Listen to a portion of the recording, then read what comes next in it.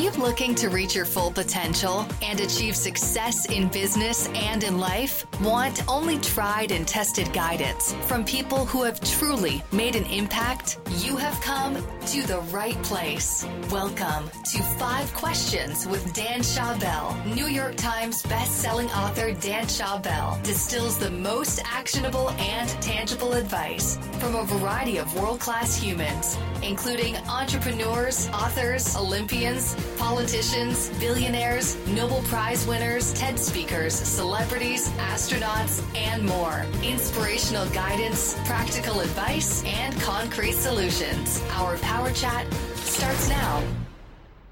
Welcome to the 60th episode of the 5 Questions podcast. I'm your host, Dan Schawbel, and my goal is to create the best advice from the world's smartest and most interesting people by asking them just 5 questions. My guest today is Chairman, CEO, and co-founder of Blackstone, Steve Schwarzman. Born in Huntington Valley, Pennsylvania, Steve went to Abington Senior High School before enrolling in Yale University.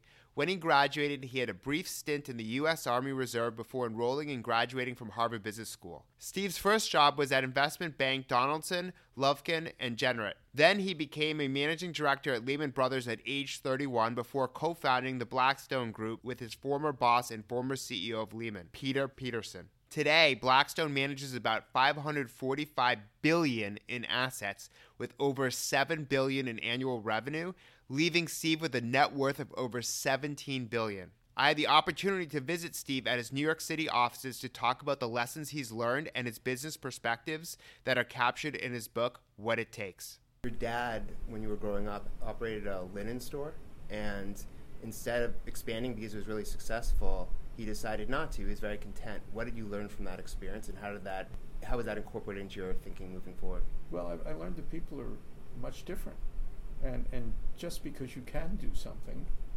a lot of people don't want to do that. And I found as my careers evolved that sometimes you can even tell competitors what you're thinking of doing, and you think it's a great idea, and almost always they sort of look at you and say, that's interesting, and then they go about their day. So I learned that even though my dad was super smart, much smarter than I was, and that I am, his need to overwhelm something, create something, wasn't there. And people are very reluctant, often, to change their habits, their decision-making, looking at something new. I don't know why that is, whether they think it's risky or just unfamiliar. And it's a great advantage for those of us who don't have that problem. What do you think it is about you to have the ambition to build such a big company, to have so much influence and power in the world, that really drove you, whereas other people might not have wanted to build something as significant? It's sort of like playing sports. Somebody throws you the ball, you want to put it in the hoop, right? Or if it's football, they throw you the ball, you want to catch it. And so this is a series of games, if you will, and if they're played against better teams, it's still basically the same game. You're just trying to win. And as you have more ambition, if you will, you're playing against better players, and it makes it more interesting. And so the drive is always the same. It just depends what scale you want to get to. And these things don't happen as part of an organized plan. They come as a series of opportunities. And if you see a great opportunity, how can you not do it? You create something very substantial with virtually no risk, because I don't believe in taking risk. I never want to start anything I don't think is an easy success. Most entrepreneurs don't see the risk, which is why they take the risk.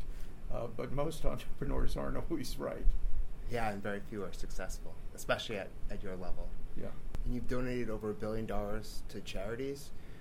How do you select what causes to donate to, and what is the criteria for that selection? Well, that's a great question, because the people who work with me ask the same question.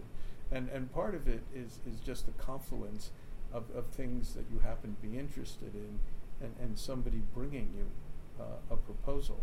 I get proposals all the time. All you have to do is be a little bit prosperous, and they find you. Everybody sort of wants money for something that is inevitably a pretty good cause. And so it has to be something that strikes you as a person, something in your experience, something that a problem you want to address. With someone who has a huge net worth, multiple billions of dollars, unlimited resources, what can money not buy that brings happiness and joy into your life? You have to be able to enjoy a beautiful sunset. You have to like being on the water with, sort of the wind in your face. You have to like to do athletic things. You have to like, great food and beautiful music and elegance. And you don't need to be unidimensional. That's like a waste. And money doesn't facilitate all of these things.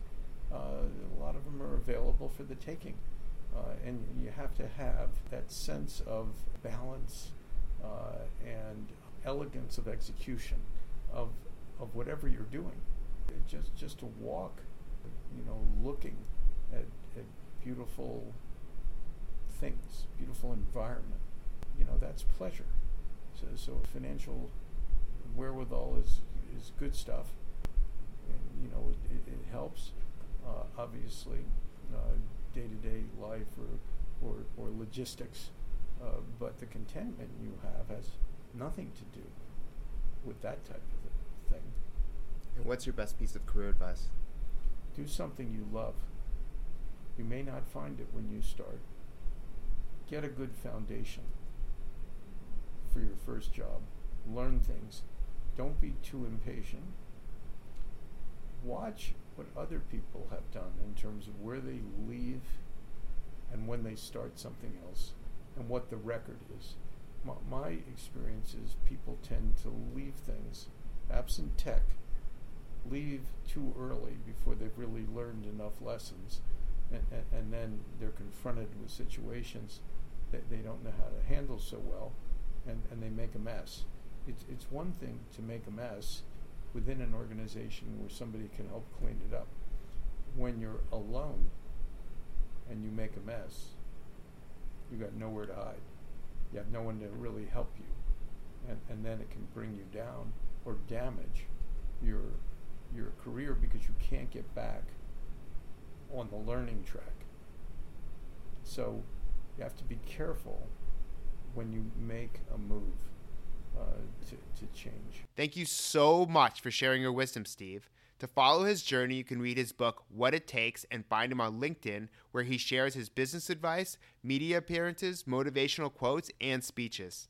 To watch the full extended video version of this episode, where I asked Steve even more questions, you can go to youtube.com/Dan Schawbel. We hope you enjoyed today's show and the amazing advice our guest provided. Remember that you can only benefit from advice if you act on it. Before you do, we would appreciate your feedback in the form of a review.